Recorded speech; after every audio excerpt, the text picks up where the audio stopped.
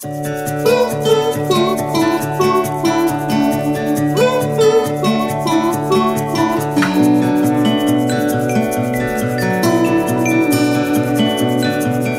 to Shinjin Stories. My name is Trey Hobbs. I am the host and founder of Shinjin Stories, and we're very, very happy that you're listening to our podcast.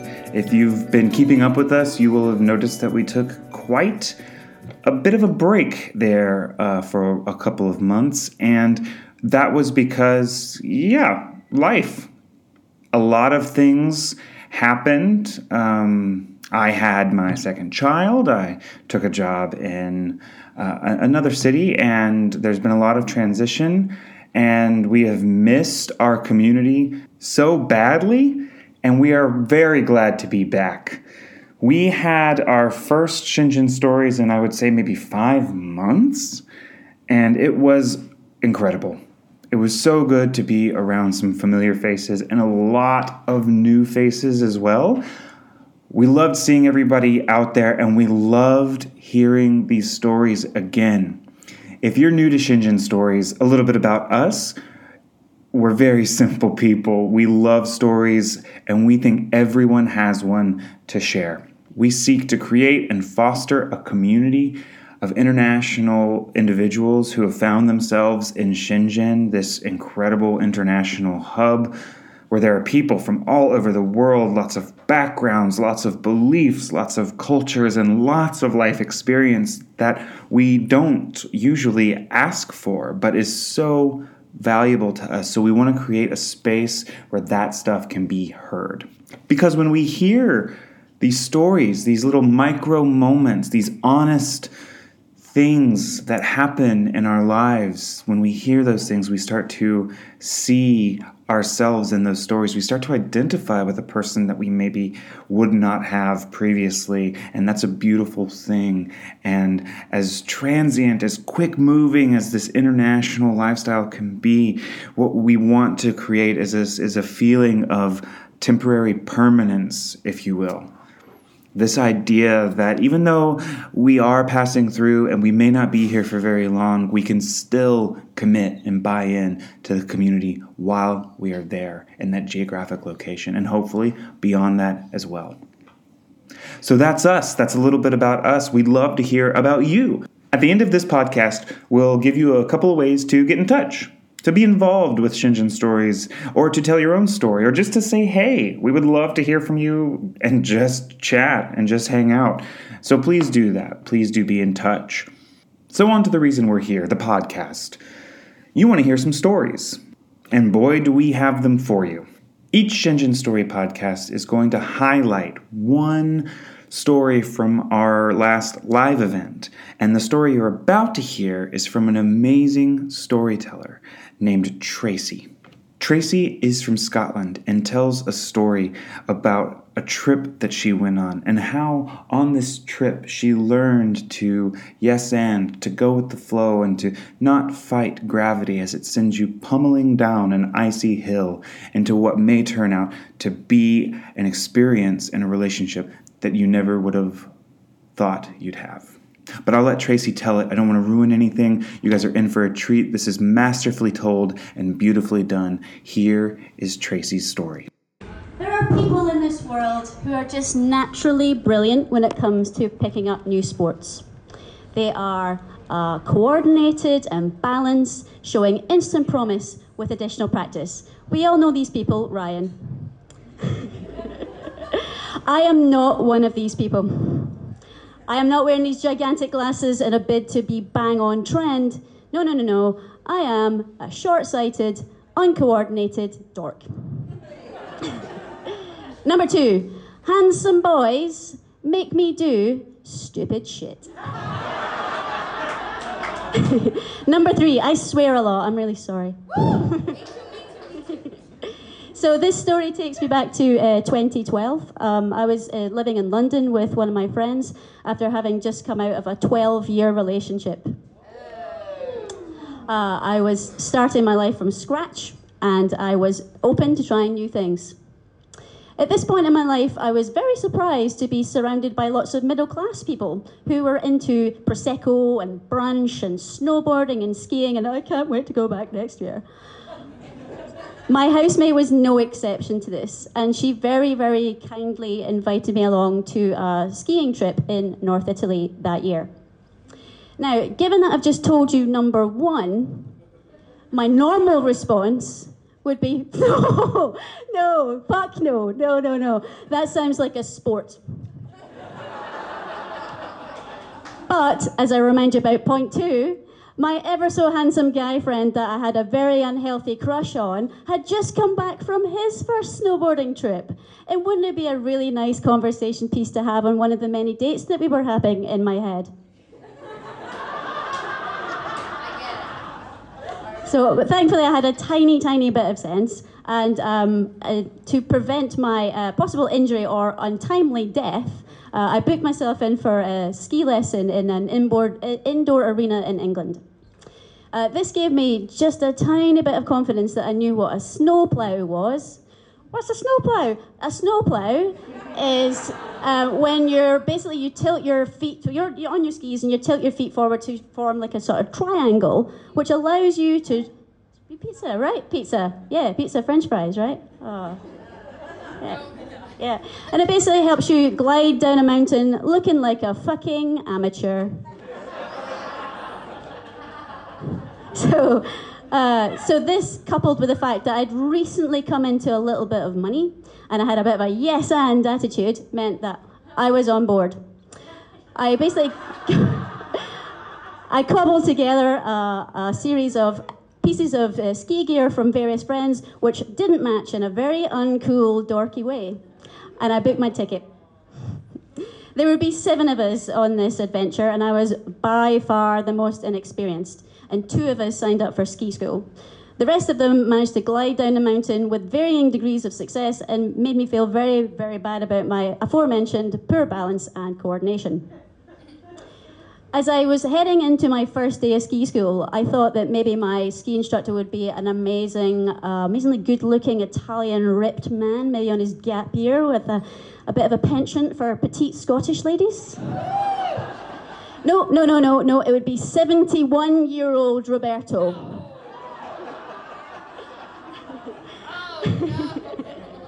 Roberto would soon learn that I was going to be the problem child of the group as I fumbled my way through the sorting hat phase of the lesson, and I was placed into beginners. Definitely beginners, because there's nothing lower than beginners.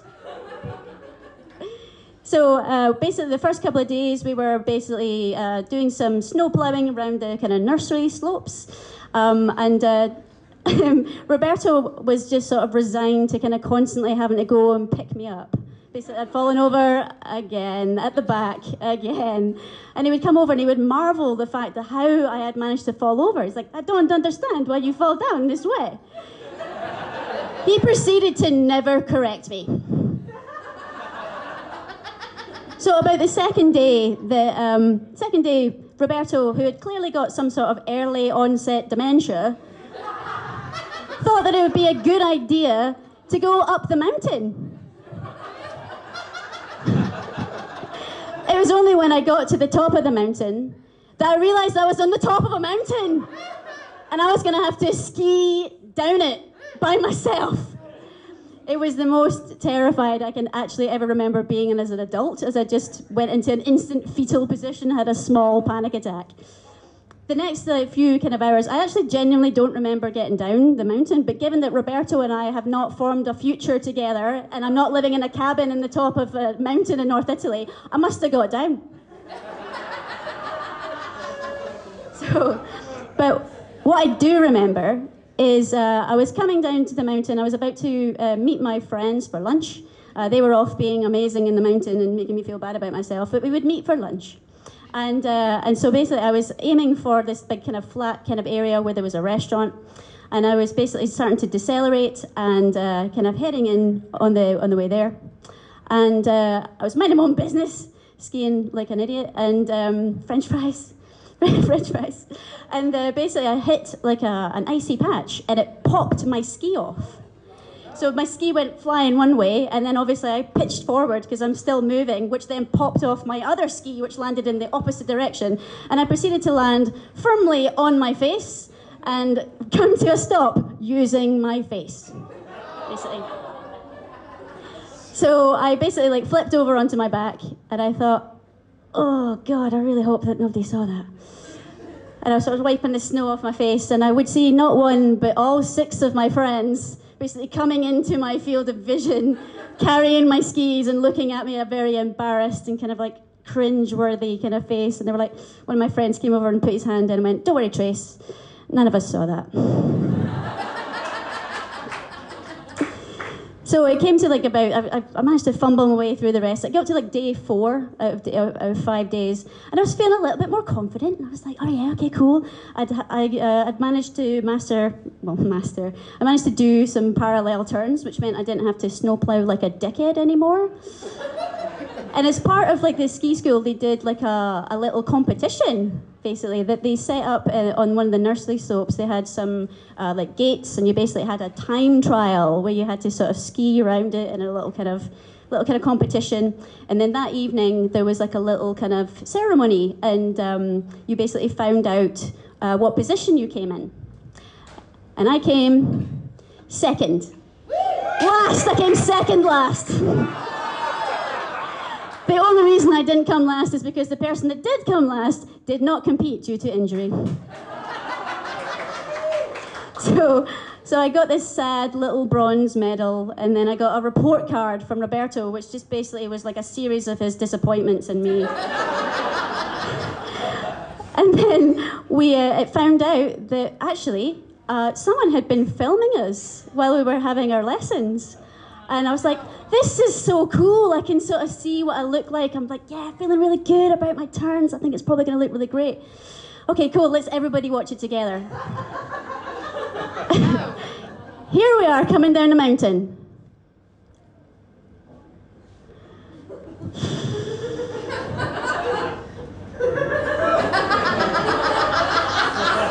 Meanwhile, here's a group of 5-year-old beginner ski schools. Little fucking show-offs. Needless to say, I did not take a copy of the video. But determined to kind of finish on a high, I finished my last day of ski school, and that afternoon I decided to brave the mountain for the last time, and I went up the ski lift. Now, I'd been doing the ski lift all week, and it's pretty straightforward. All you need to do is you put your skis on the ground when you get to a certain point, when the safety bar kind of raises up, and you basically push off and you glide away. Right? Right? Right? So basically, unfortunately on this final fateful day, my lack of coordination would also be coupled with a very poor sense of timing. So generally, when you kind of get off a ski lift, if you're an average size person, then that's no problem. When you're 5'2", you have to do a little hop. So I was like getting ready to kind of like ski off, and I hopped, but I didn't hop far enough. So I was like, oh fuck. And then, but at this point, the ski lift kept going, and it doesn't only keep going, it accelerates and goes higher. So I basically had to jump off the ski lift. And of course, I landed in a very coordinated way that I basically landed with my skis pointing outwards. And there's like a small hill as you come off. So basically, I just came off of the hill, gradually doing the splits. Can I do the splits, ladies and gentlemen? No! No, I cannot. So basically, I did the splits as much as my body could manage, and I basically landed in a bit of a pile of myself at the bottom of the hill and twisted my hip. And that would be like the final kind of run down the mountain, because unfortunately it was too painful to continue. So I finally got down to the bottom of the mountain, and I found myself actually on my own for like the first time in like a week, basically. And I was just on my own, and I got a hot chocolate, sat down, looked at the beautiful, beautiful scenery that was there, and I started to cry. And I actually don't know why I was crying. But it might have been, I don't know if it was maybe just relief that I'd gotten through ski school and I didn't break a bone. Or maybe it was like frustration that I couldn't actually go up and ski anymore because I was injured. Or maybe it was the fact that I was actually thinking about my grandma a lot that week. If you remember before, I said I came into a bit of money, and the reason for that was because my grandma had passed away like about 6 months beforehand, and she gave me money in her will, and I used the money to pay for that holiday. Yeah. But actually, on hindsight, my grandma's final gift to me was actually an amazing, once-in-a-lifetime, unforgettable trip that I actually genuinely really enjoyed because I was surrounded by amazing people. And even though I was being a massive fucking uncoordinated dork on the slopes, at the end of every day, I would meet my friends, we would laugh and joke and share bruises and basically sing karaoke and drink until the bar closed every night. And it actually sparked off a really, really beautiful relationship that I still have in my life today. I'm not talking about the handsome boy back in the UK.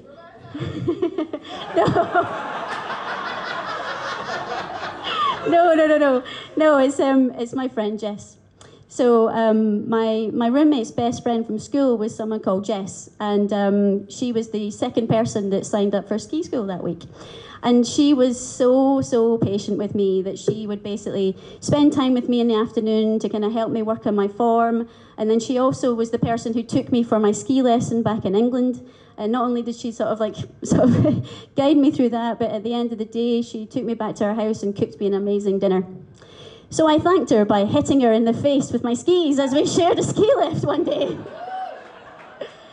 It's all right, once the bruise healed, she got over it. She's like my best friend now. As for the handsome boy back in the UK, we actually did go for a date together, but it wouldn't be for 6 months later.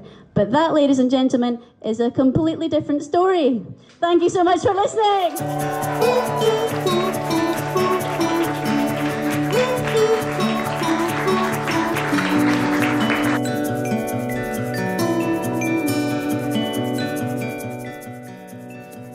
A huge thank you to Tracy for that story. Even just thinking about it now, a little while after the live event, I'm still chuckling. It was so funny and so beautiful.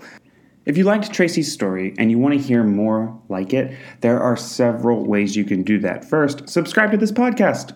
Hit the subscribe button, and while you're at it, give us a little review. Tell us how you like it. Leave a comment. We'd love to hear from you. Heck, even share it with your friends, because we love it when stories get shared. Speaking of sharing stories, if you are sitting here and you are listening to these stories and it is inspiring you or spurring you or reminding you or igniting some story of your own and you want to tell it, we'd love to hear it.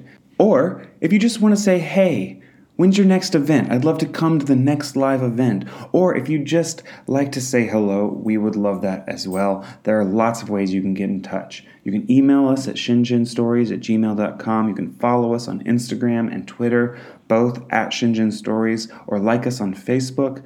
We will check all of those messages. We would love to connect with you and expand this community of already incredible, fascinating people. And if you're in Shenzhen on October 25th, please make sure that you stop by Charlie's Cafe for our October Halloween event, Masks. It's going to be very spooky, but mostly fun, I promise. Mostly fun, and a little bit spooky. All right, that's going to be it for us. Thank you so much for listening, and stay tuned to the podcast for more incredible stories. A big thank you to Charlie's Cafe. I think we mentioned them earlier. They are our most gracious host, and they are a lovely coffee roaster. Please check them out if you're in the area. Delicious ramen. We'd like to thank those Lavender Whales for the use of their song, I'm So Proud of My Friends, as our intro and outro music. And we would also love to thank you, our listener. Keep being awesome.